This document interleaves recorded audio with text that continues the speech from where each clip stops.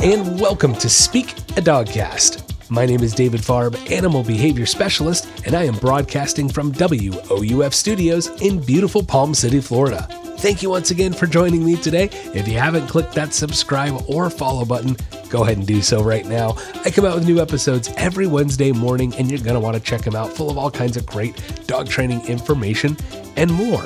Today's episode is going to be awesome. I'm excited for this, guys. First segment today is going to be force-free training. I've been saying I'm going to do a whole segment on this for a while, and today is the day. Yes. Then we're going to have a client story. It's been a while since I've done a client story, so we're going to have that. And it's going to focus a little more on the human psychology side and how it sometimes maybe gets in the way of training our dogs. Then we're going to have our breed of the week, followed by the listener Q&A. If you guys have any questions for that listener Q&A, email me. questions@speakadogcast.com. Don't forget, you can also follow me on Instagram @speakadogcast. And if you're interested in setting up some virtual training with me, email me questions@speakadogcast. We could set up a consultation, lay out a phenomenal training plan for you, your family, and your dog, and get your dog's behavior under better control virtually. Yes. But before we get going with the show today, I have to give you today's trivia question. That question is, what breed of dog is also known as the Hungarian Sheepdog? Yes, what breed of dog is also known as the Hungarian Sheepdog? I'll give you the answer to that question in today's show, so be sure you stick around, sit, stay, and enjoy the podcast.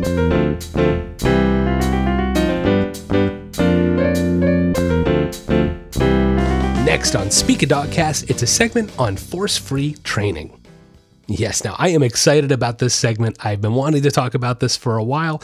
It's going to be an interesting conversation. Definitely a hot topic right now.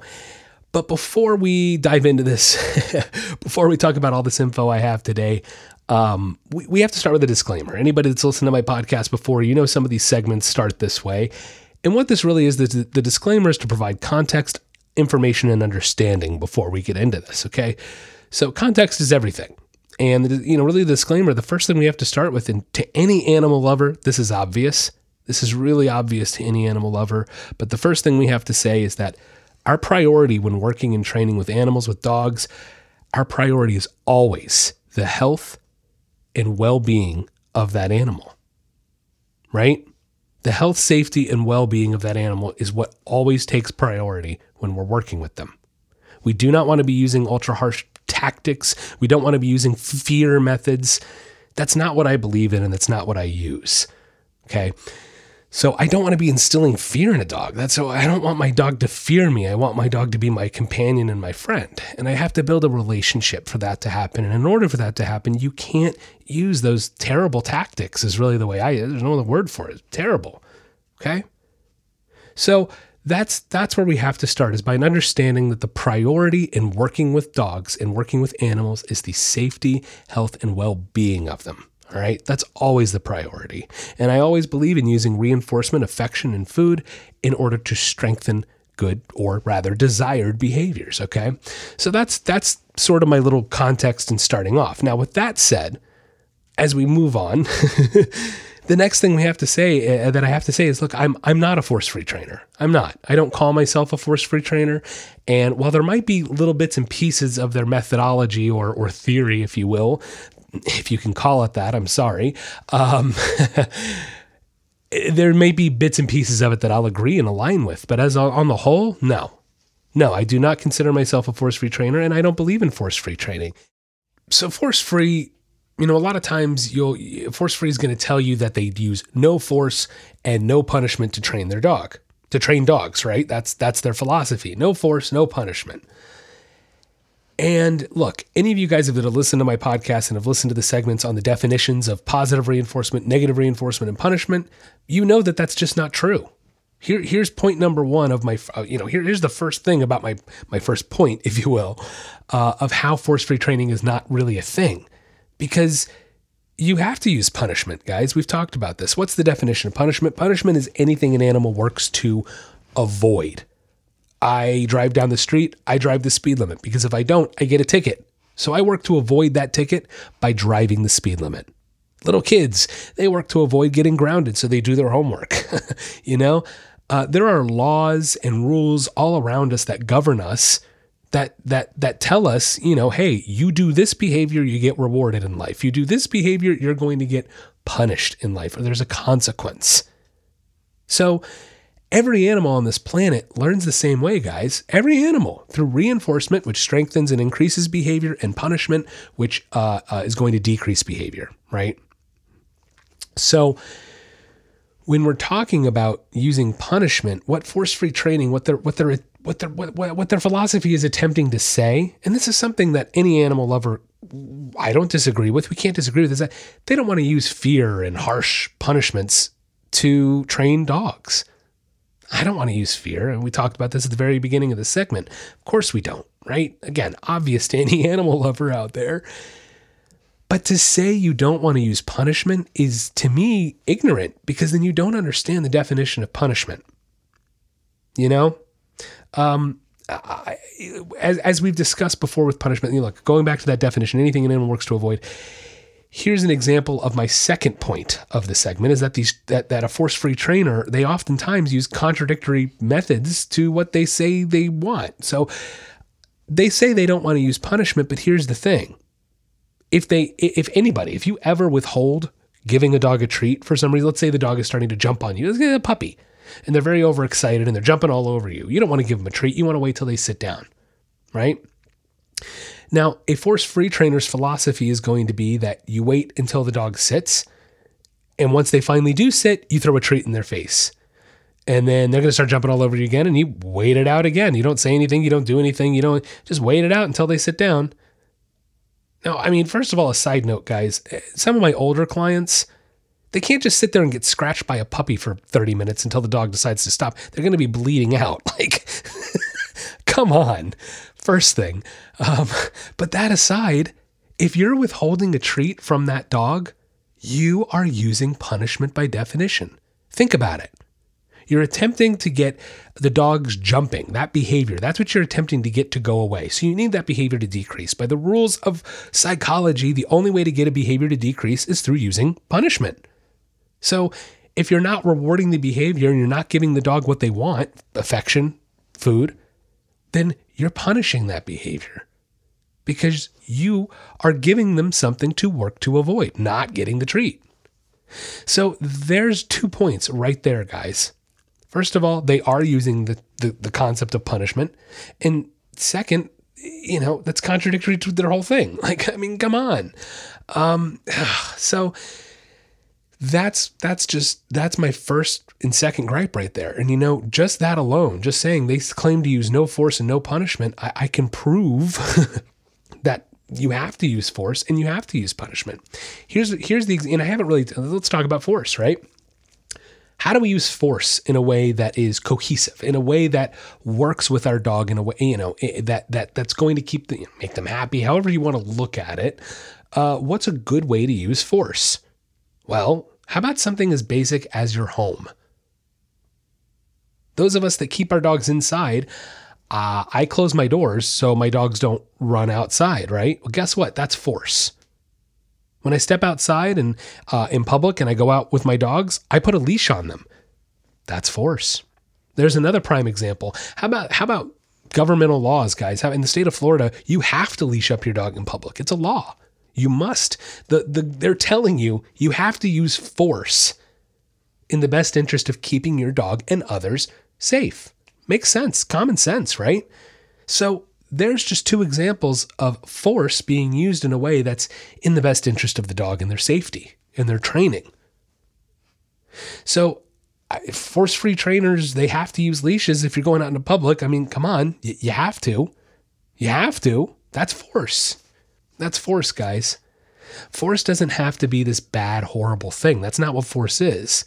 A lot of times I think the word force gets lumped in with the word punishment.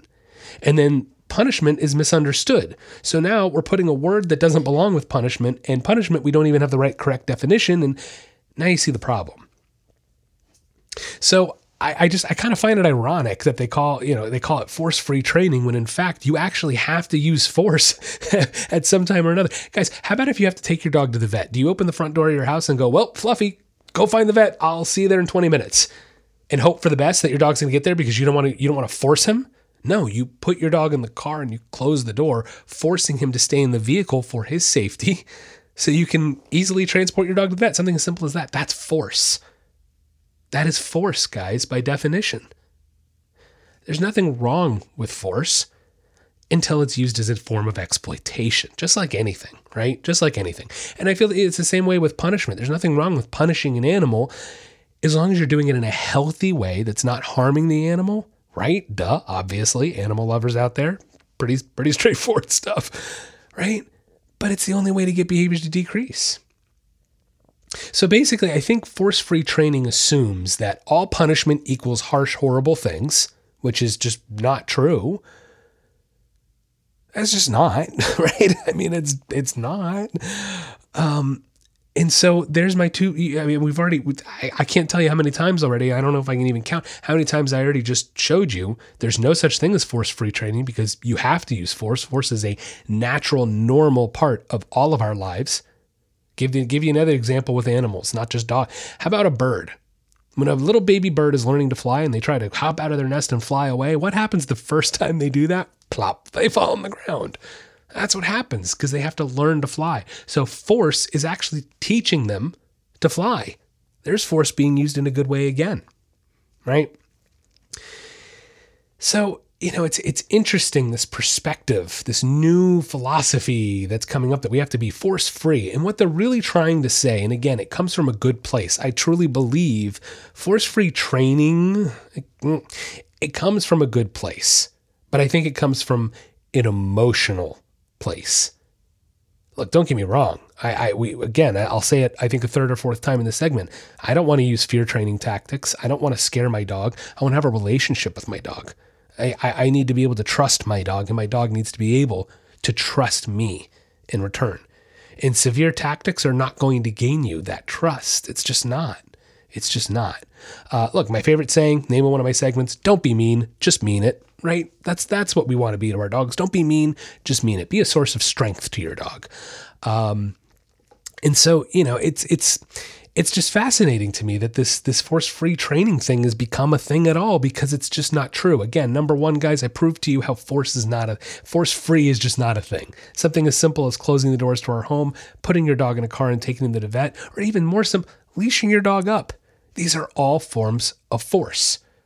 And they all work in a way to help our dogs in the end, to keep them safe in the end, to be able to guide and direct their behavior in a cohesive way that works for the owner and works for the pet, right?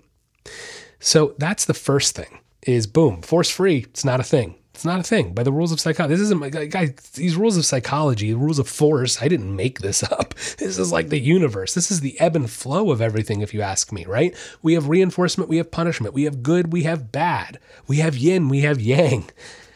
It's really the way the world turns is the way I see it. You have to have that ebb and flow there. And it's no different when we're working with animals. Look, when I was growing up, my parents made it very crystal clear. Here's a consequence, David. Here's a reward. Which one works better for you? Well, gee, I don't know. Let's see. Do I want to not be grounded? Do I want to not have my allowance taken away? Yes. Okay, good. I will, do well in school and be nice to my parents. Imagine that. I figured it out pretty quick. It's basic consequence and reward. And so that's why that force-free just isn't a thing. My second point, as I said, is that unfortunately, force-free trainers are contradicting themselves. They are. Because like I said, in the state of Florida, they don't have an option. If you're walking out into public, guys, I don't care what kind of trainer you are. By the laws in the state of Florida, you have to leash up your dog. And a leash, I don't care, harness. I mean, look, I don't want you to use a harness, but whatever kind of restraint. Look, there's that word. They call them restraints. Why do they call it a restraint? Because it's using force to restrain the dog. So you're using force. You're using force and you're using punishment, even if it's just withholding a treat, even if you're not doing anything else. Okay, so there's the 2 points just being proven right there that force-free training doesn't really exist because force is a natural part of our environment and a natural part of being an animal. And unfortunately, that it's the techniques, the whole training, the whole philosophy is contradictory to itself. It is. Think about it. Okay. So, I don't know where this all started that, we can't use punishment. We can't use punishment. We shouldn't use harsh punishment. Yeah, definitely. I agree with that. I don't use shock collars, guys, right? That's somewhere I can get on board. There's a commonality I can find in somewhere in their philosophy of force-free training. They don't believe in shock collars. They also don't really believe in any collars though. So that's like crazy. Crazy. Look, here's the thing.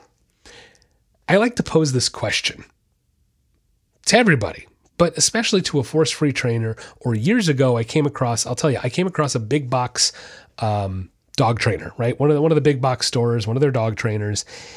Now I know I've seen their books and their guidelines and protocols and all that before, and I knew the answer going into this, but I wanted to ask him. I said, hey, so let's say you're in a class training dogs, and all of a sudden one of the dogs just goes crazy and wants to bite you. It's trying to bite you. I said, what do you do? And you know what their answer was?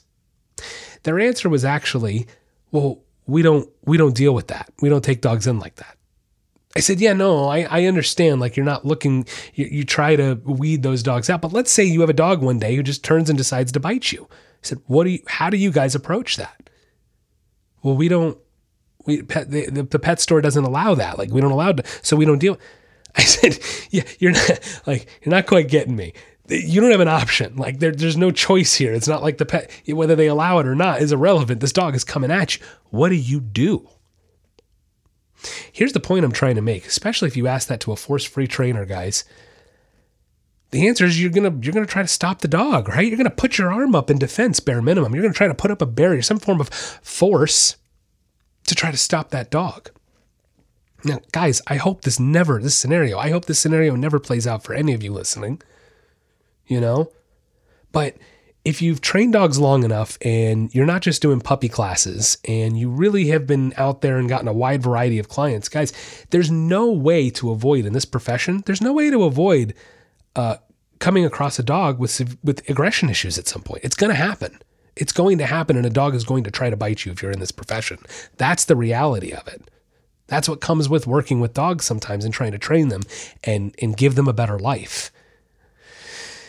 And I've done a lot of dogs, severe aggression rehabilitation, some severe anxiety issues where the dogs feel like they need to snap, stuff like that. And it's not pretty, first of all. And you feel really bad for the dog. You do. And feeling bad isn't going to help them, but you can empathize with the poor things must feel terrified, and that stinks. So there's another point I can bring up is the dog is already fearful. You haven't done anything to make that dog fearful. Nobody has. It's something that happened in its past life. But you're going to tell me it's fear. You only use fear-free? Guys, the dog's already scared. You have to get them out of that fear. But you can't say it's fear-free if you have a dog that's fearful of something. Not by your doing, but you have to be able to recognize this stuff for what it really is. Stop sugarcoating it. So again, we go back to that question of if a dog comes at you full throttle, I hope it never happens, but if they do, you're going to put up your arm and try to stop it, aren't you? You're going to try to put up the defense. You're going to use some form of force. In all my years with a dog coming at me, now I've never tried this because I don't think it's going to work, but I've never tried to go, hey doggy coming at me, will you please not bite me because I don't want to use force? It's not going to work. Oh, goodness. All right. I'm sorry. I'm a little bum and glum here and kind of going off on a little tangent. It happens sometimes. This is a pet peeve of mine. It is because, again, to me, force-free training just contradicts itself, whether it's through the active technique that the trainers use or the philosophy itself. To me, it's just a giant contradiction. It's a giant contradiction. And if that's the case, then it's not really it's not a thing. Force-free isn't a thing. That's really the point I'm trying to make here. We have to understand the rules of psychology, punishment, positive reinforcement, negative reinforcement. If you really want to get technical, guys, we'll go with positive reinforcement, negative reinforcement, positive punishment, and negative punishment. Again, please go back, listen to episode 15. It goes into detail about this and understanding it. Because without that understanding of these concepts, you don't know if I'm right. You don't know if I'm wrong. Without understanding psychology, then it's going to be hard to train your dog. It's going to be hard to be a professional if you don't understand these concepts. So look, I'm not trying to be mean or point a finger, oh, you're terrible, you're wrong. It's just the straight up truth, the fact that force-free training is a contradiction unto itself. Simple as that. So yeah, I don't believe in the philosophy of force-free training. While there are bits and pieces of it I can agree with, I can come to an agreement that sure, we don't want to use fear-based techniques. We don't want to use harsh techniques when we're training our dog. Any animal lover can get on board with that. But again, as we discussed, force, punishment, the correct definitions, the correct understanding, they're a natural, normal part of everyday life that we all encounter. And understanding how to utilize them properly is what leads to a better, healthier, happier, and safe pet.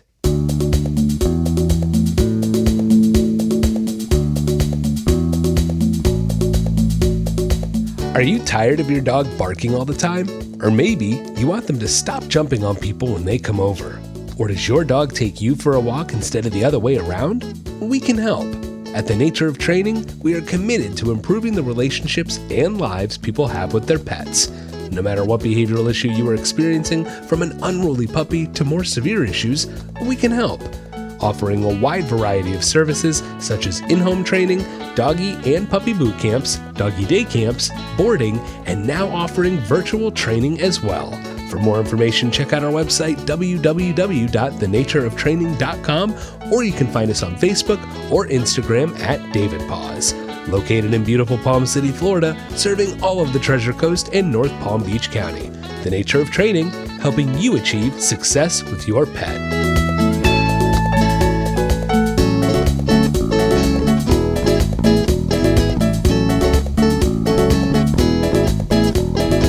Next up on Speak a Dogcast, it's a client story. Yeah, I haven't done a client story in a while. I figured it was maybe a little bit overdue. Yeah, so we're going to talk about a client today that I had, but it's not necessarily the happiest story or the saddest story. A little entertaining, that's for sure. But you know, it really kind of dives in a little bit on the human psychology side and how people sometimes maybe let their emotions get the best of them. And look, I'm guilty of it. Who isn't? Who isn't guilty of letting their emotions get the best of them? That's what makes us human. And I think at sometimes letting your emotions get the better of you is almost a good thing because it teaches you maybe restraint, myself included, right? And you can learn from those experiences. But you know, what's interesting about my job is it's psychology. It's nothing but psychology. And as I've said before, psychology is psychology. And what I mean by that is it doesn't matter whether we have a child, an adult, a dog, a cat, a bird, an otter, a bat, a pig, a raccoon, you name it. Every animal on this planet, we all learn the same exact way. Behavior is either reinforced and increases, or behavior is punished and it decreases. Those are the only two ways to gain behavior in the world, guys. And every animal lives by this. It's true. It's true. And the only reason an animal ever does anything is because they get reinforcement out of it. And the only reason they ever stop doing anything is because they work to avoid something, or they work to avoid a punishment or a consequence. Okay.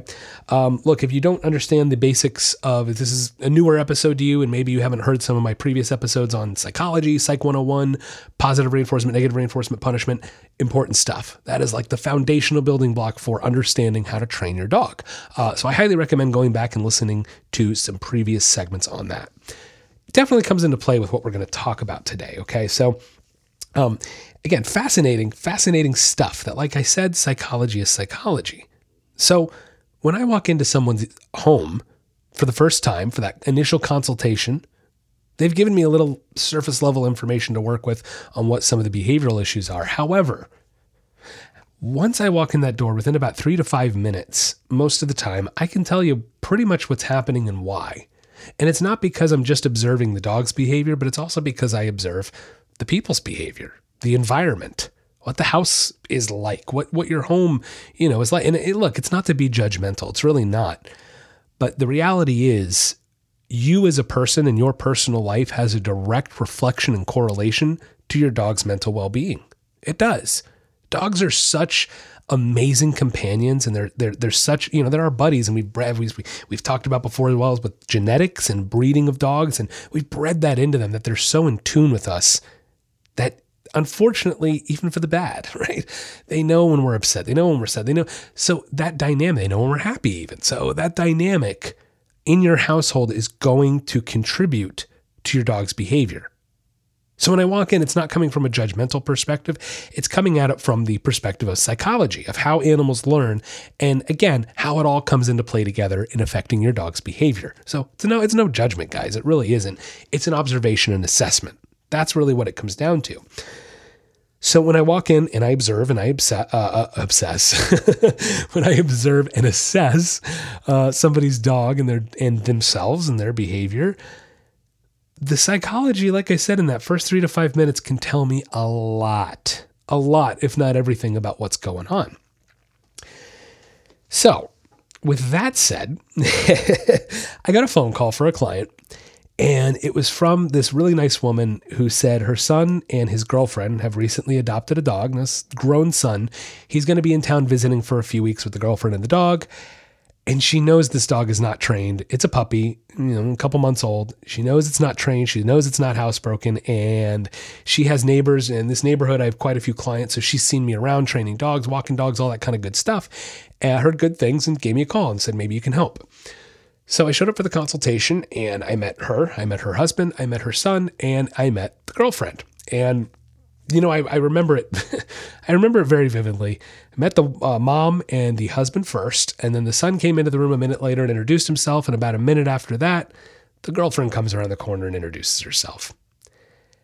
And look, guys, I'll be honest. The second I met the girlfriend and she shook my hand, I knew we were going to have some issues training. I knew there were going to be some problems with trying to train her dog, because it wasn't her dog that was going to be the problem. It was her. Not a judgment thing. I'm not trying to be offensive. I just have to look at behaviors and patterns in behaviors, body language. And if you see these patterns enough, you can start to not predict them, but at least have some idea of where that behavior is going to end up going. Okay. So we sat down, we chatted, we're all good. We're talking a little bit about their dog's behavior, the tools they use. Of course, they have a dog on a harness, and I asked them, what do you think of the harness? Is it working? And of course, the answer is no, it's not. The dog doesn't listen. She pulls, she jumps, she bites, she nips. Okay, these are problems, right? This is a 6 month. I think it was 6 months old. Maybe it was a little while ago. Quite a while ago. Anyway, point is, bad puppy behavior is going on, and we're using the wrong tools to try to guide and direct the dog. So I, at this point, pull out my Martingale collar, as always. Now, before we get into talking about the Martingale collar, I actually wanted to make a little side note here real quick. And look, you guys have heard that I adopted a new dog, Captain Nemo, and Nemo came to us from an amazing rescue called Big Dog Ranch Rescue, bdrr.org. Check him out because I love him so much. I want to keep plugging him. Great organization, amazing facility, wonderful staff. Can't say enough good things. And here's my big just tip of the hat to them. This makes me so happy. If you are going to go down to Big Dog Ranch and you adopt a dog from them, you are not allowed to leave with that dog unless that dog is on a Martingale collar. You heard me right. This rescue requires you to either bring your own or buy one from them, a Martingale collar, in order to leave the premises with your new dog. Thank you, Big Dog Ranch. I can't say thank you enough because, guys, they're using the right tool. They know it. I don't have to tell them this. They know. They're using the right tool because the Martingale collar is an incredibly humane and right way to a tool to walk your dog, train your dog, and work with your dog. They're an incredible tool because they communicate in a wonderfully black and white and communicate way when you use them correctly. Black and white way to communicate with, I think I said that right, as well as if you have them adjusted and tightened correctly, the dogs can't escape out of them. So how about that safety factor? Big, big safety factor. So thank you, Big Dog Ranch, for not only encouraging, but requiring people to use the right tool to leave that facility. Big, giant facility, guys. Amazing, amazing stuff. And look at what tool they're promoting. The one that I promote. Thank you. Martingale collars. They're the best tool out there. Is it the only tool? No. Occasionally, I do recommend a choke collar. And even on the more very, very rare occasion, maybe a prong collar. I prefer not to use them if I can help it, but I never, ever use shock collars, guys. That's my personal rule. We're not talking about that today. All right. So getting back into it. This dog, on the other hand, was a puppy and, didn't need anything crazy. It needs a martingale collar because that's what like 98% of dogs out there need, martingale collars. Okay. So I pull out the martingale collar and I can immediately see the girlfriend's body language just diminishes immediately. And, I've read on the internet. Ugh, I hate those 5 words. I want to get rid of those 5 words. I've read on the internet. I don't mean to be rude, but at that point, I just want to look and go, well, if you've read on the internet, then why am I here, right? You have the internet to train your dog, then see y'all later. Come on, guys. Why are you hiring me if you've read on the internet? I can't stand that. Now, again, I know it wasn't her that hired me. It was mom, but I hear it more often than not, and it makes me Looney Tunes. No, you don't need to read anything on the internet. You have someone who has done this a lot, who is an expert in their field, who's telling you this is the right tool to use. Okay. So we had a little bit of a discussion about it. And look, I said, look, would you mind if I just tried, put it on the dog right now, work with her. Let's see how it goes. If it's not good, hey, take it off and I'll, whatever. It was fine. Of course it was fine. The dog definitely resisted a little bit because it never had a collar put on before and it's 6 months old. But it went all right. It went pretty well. And so after the consultation, they decided they wanted to sign up for some in-home training. Cool. Awesome. I come back for the first session. Again, I loved it. Mom, dad, son, and girlfriend, they're all present for the session. They're all ready to go. But I can tell the whole time the girlfriend's body language is just, she has her arms crossed. She has her chin down to her chest. She's basically has her feet standing there together. Her whole body language is shut down and telling me, I'm not listening to anything you're saying and I don't like you. She hasn't said that, but her body language did. I don't know what I did to make I didn't do anything to make this girl upset or not like it. My presence alone, guys, did it. Okay. Because from the time I shook her hand, this is what was being given off. I hadn't even started working with the dog yet. Goodness. All right. So I came back for session number 2. You ready for it? You ready for what happens at session number 2? I ring the doorbell. Now they're expecting me, right? They know I'm coming. I don't just show up randomly and knock on my client's doors. Hey, here to train your dog. No, we set appointments, so they know I'm coming. And when the door opens, mom answers the door. And before the dog has even made it around the corner of the hallway, I notice there's a side table by the door. What do you think is sitting on that side table? The martingale collar. It's not on the dog. Dog comes flying around the corner. And again, only mom is there. Nobody else is there. The dog has no other collar, no other harness, no other lead, nothing on, nothing at all. Like not even a bad tool. Comes around the corner and immediately jumps all over me, pouncing all over me, biting my hands. How are you supposed to get a dog to stop if you don't have any means to guide and direct their behavior? There's no treat pouch around. There's not even treats. Can't even reward him, even if he did decide to sit down. Now, again, I have my treat pouch on. They didn't have theirs. All right. So anyway, the dog's going crazy. And I could tell when mom opens the door, I could see the look on her face. And the look, again, guys, just read body language. That wasn't the look mom had last time I was here. Mom's look said, things are not going well. And it's not the dog. It's not the dog. And basically, she covertly said that to me without saying it, that there's issues. And it's not the dog and it's not me. It's not my training. She said her husband's on board, son is on board. And meanwhile, I'm still trying to get this dog to stop jumping and biting me. I don't have a collar. Finally, after like 2 or 3 minutes, son finally comes out. And I looked up, I said, hey, why don't we have a leash or a martingale collar on the dog, or any collar for that matter? Oh, well, here we go. Finally, after another 2 or 3 minutes, the girlfriend comes out, and wouldn't you know it, her arms are crossed, her body language is shut down, diminished. And it's at this point that I just kind of looked at them. I said, hey guys, what's the problem here? You got to be honest with me. We have to be able to have an honest conversation. We need to be able to talk to each other here when we train your dog. And, I need you guys to be honest with me. What's the problem? And the girlfriend is, I don't want to talk about it.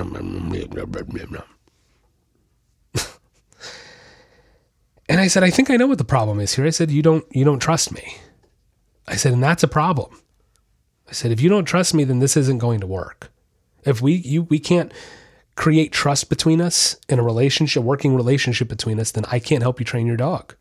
If you guys don't even want to use the tools I've given you, at least try them. And she goes, well, I've read on the internet. Here we go again. I said, look, you can tell me what you read on the internet. That's fine. But I could read on the internet the opposite of what you're saying. The fact that a martingale collar is good.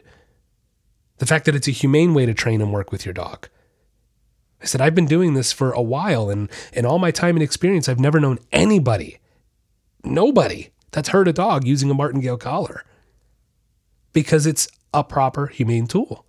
I said, so look, at the end of the day, I think the problem here is we don't have and before I can even start finishing my sentence, around the corner comes the brother. He has a sister. They have a daughter. I didn't know they had another child in the house.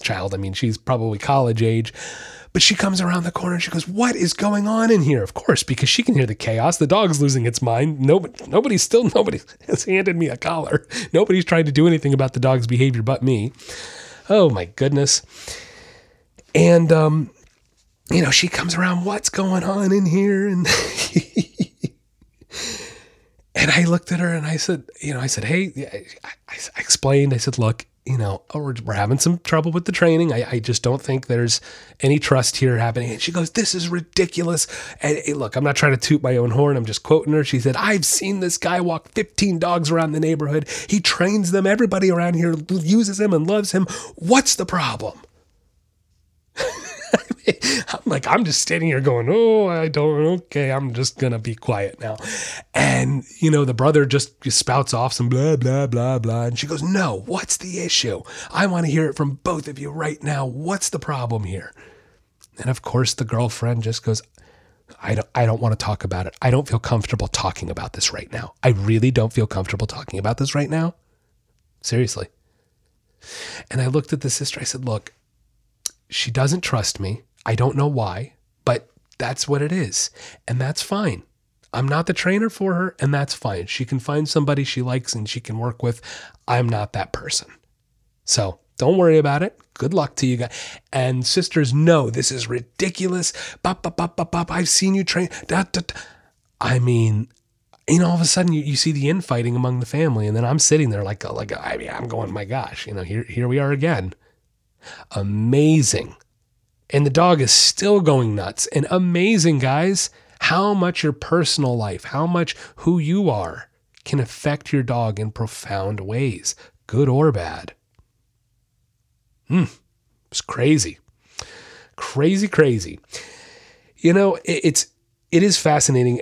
Look, that kind of thing, I've walked out of appointments for something like that. That's actually the only time I've ever walked out of an appointment, where 3 out of the 4 people standing there are like, 4 out of 5, whatever it was. They wanted me to stay and train the dog. But as I pointed out to the mom, I said, look, this is their dog. This is son's dog and girlfriend's dog. She's the owner. If she doesn't want to work with me, then so be it. And the moral of the story at the end of the day is you can't help everybody. You can guide a horse to water, but you can't make the horse drink. You can't force them to, guys. Force. We'll talk about force a different time. But that's what it comes to. And it's something that I think in any profession, you're going to have ups, you're going to have downs, and thank goodness, downs like that just don't happen often. Thank goodness, because most people really do want to work with their dogs, and most people do want to hear what a professional has to say. And, if they know people that have gotten success with that professional, why wouldn't you want to listen to them? I feel like that about anything in life. Any professional I work with, I want to listen to their professional opinion if I know that they have a good reputation. Why wouldn't I? I'm hiring that person because I don't have the expertise in the field that they do. Right? Isn't that why we hire people to do things? Because we don't know how to do it. Or maybe we just don't want to. One or the other. Either way, most of the time it's probably because you don't know how. Because you're not the expert in that field. So, look, again, moral of the story at the end of the day is you can't make everybody happy and you can't help everyone. The answer to today's trivia question, what breed of dog is also known as the Hungarian sheepdog? It's the Komondor. Yes, sometimes referred to as the mop dog, this long-established breed is used for guarding livestock and property.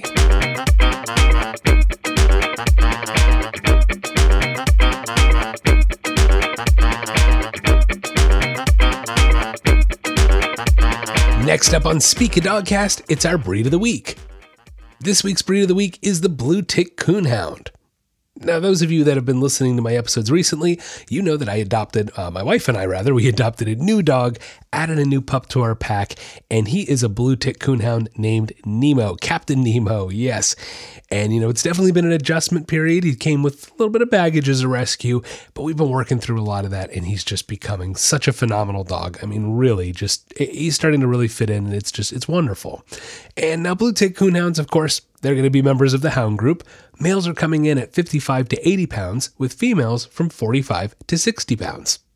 The blue tick is an intelligent and determined breed, that's for sure. As a scent hound, their nose is second only to their cousin, the bloodhound. These dogs were originally bred to specifically hunt raccoons, but they're also known to be strong and courageous against any other animal as well. While they are prized for hunting, they can make a wonderful family dog. They have sweet personalities, and they're known to be really great with kids. They do have a high prey drive, so caution must be taken around small animals. Daily walks are beyond necessary for this breed. They need a lot of good exercise, structure, and stimulation. Now, this means they're not going to make great apartment dogs. They're going to be happiest with a big yard to run around and explore. But don't be surprised if your blue tick chases or even gets a hold of something out in the yard. Now, you might even hear a loud baying, barking, letting you know that your dog has treed an animal outside. However, given the proper amount of exercise and stimulation, they can make a phenomenal dog. Now, they're a relatively healthy breed. Owners should be aware of bloat or GDV, as with all large-chested, large breed dogs, and they should also make sure to keep those big ears clean and free of debris. Kept in good health, these guys can live to be 10 to 12 years old. The blue tick coonhound can trace their history back to pre-colonial times in Europe. Now, while the blue tick is an American creation, they actually come from French staghounds that were given to George Washington as a gift from his friend, the Marquis de Lafayette. Now, they were large dogs that were easy to follow on foot, and these dogs were then bred down with the French breed, the Bleu de Gascon, the English foxhound, the cur dog, and the black and tan Virginia foxhound. All of these breeds, they contributed into creating a high-endurance hunter with a very strong nose, or a cold nose as they're referred to by raccoon hunters. These dogs do have the ability to track a scent trail that is hours, even days old. While in the early days of the blue tick, they were primarily used to hunt raccoons, it was soon discovered that they were fearless and relentless dogs, and this was also ideal for hunting larger animals as well. Now, it wasn't uncommon for them to chase and hunt boars and bears and cougars, and they ended up becoming a fixture in Southern culture. Since 1953, Smokey, the blue tick coonhound, he has been the mascot for the University of Tennessee. And of course, one of the most famous coonhounds in pop culture, the Hanna-Barbera cartoon character, Huckleberry Hound.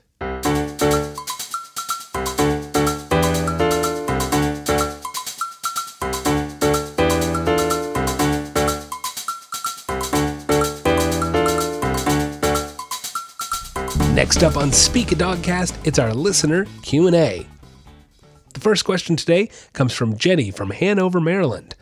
Jenny asks, can I leave my dog in the car for like 5 minutes to run into the store? The short answer here, Jenny, is no. You really shouldn't do that. Look, there's been lots of amateur experimentations where people have done, you see YouTube videos where people sit in a car. I've seen news stories on it too, with a thermometer. They'll sit in a car with a thermometer in the sun, and we will watch how quickly the temperature rises in that vehicle. Even when it's relatively cool outside, a car parked in the sun in direct sunlight is really an oven. It just starts baking. A sealed car like that just gets hotter and hotter so fast. And of course, we don't want our dogs to overheat. So, really, again, the short answer is no, you really should never do that. Now, if you have a feature where you can leave your car running with the doors locked, my car will do that. I have the ability to run it indefinitely with the doors locked. It won't turn off or anything. With the AC on, sure, you can run into the store, but even then, I'm not going in for an hour and ignoring my dogs. No, I'm going in for like 10 minutes to the store, because what if my AC malfunctions? What if there's not likely, but God forbid it does. So I'm still monitoring the vehicle if I have to go in somewhere for longer than just a couple minutes. But again, I've got the car running and I've got the AC pumping. I mean, it's as if I'm sitting in the car, right? So that's a little different circumstance. But no, with a car off, a car closed, windows closed on any even relatively cool day, it's never a good idea to leave your dog in a locked car like that in the sunlight. Look, there's even laws in many states that say people are allowed to go break the window open and save the dog because you can't leave a dog in a hot car. There's really no other way to say it. So no, Jenny, I'm not trying to call you out or anything, but please be careful. Please, please, please, I implore you, don't leave your dog in a vehicle that's in direct sunlight because it can be very dangerous very quickly. Next question. This comes from Thomas from Pompano Beach, Florida. Thomas asks, what food should I feed my dog? Loaded question, Thomas. No, that's easier said than done on that. That's kind of a tough one because really there's not like one right, one wrong answer, honestly. Now, I did have an episode 16, title of that episode is How to Be Your Pack's Leader, but in that episode, we had a guest spot, and on that guest spot was Dr. Jackie Lyle from the Stewart Sound Animal Hospital, and she came on to talk more specifically about diets. And, again, even the conclusion she came to is there are a lot of good dog foods on the market, and there's a lot of maybe not so good dog foods on the market, but we talked about grain-free raw diet versus a kibble, and look, I'll spoil the episode in the sense that you shouldn't be feeding your dog grain-free and you shouldn't be feeding a raw diet. It's my opinion. That's Dr. Lyle's opinion. And you should trust her opinion over mine on that. Like I always claim, I am by no means a veterinary or biology expert. I'm not, nor am I a dog food expert. And even Dr. Lyle says that. She's not a nutrition expert, but she's a veterinarian. And there are a lot of reputable companies out there that do a lot of really good research on dog food. And you can even just Google yourself, find all kinds of good stuff. But really, I'm not going to give you one brand that I think is necessarily better than the others. Of course, there's a specific brand I feed my dogs. We're not going to get into that today. But yeah, just try to make smart choices. My personal opinion, again, is to stay away from grain-free, stay away from raw diets, find something that has good, if I can give a couple small tips, I would say look at those first few ingredients. You don't want to find a lot of byproducts. You really want good, whole, nutritious meats, proteins, things like that in there. But again, we're not going to get into too many details because by no means am I an expert on dog nutrition. I'm not. I don't claim to be, and I'm not. My expertise is in the behavior department, and that's where I keep it. But what I will say is, again, just do your own research, and absolutely you should be asking your veterinarian what their thoughts are, what they think you should be feeding your dog. Now, there are breed specifics. Some breeds do better on a certain breed-specific diet, right? If you do have a breed that maybe has more particular nutritional requirements, then you should know that. You should do your research before getting that breed and what their requirements might be. So there is that side of it as well to consider. But like I said, in general, there are a lot of good dog foods out there. A lot of not so good ones too. So do your own research, talk to your veterinarian, and come to a conclusion that's going to fit best for you, your budget, of course, and your dog.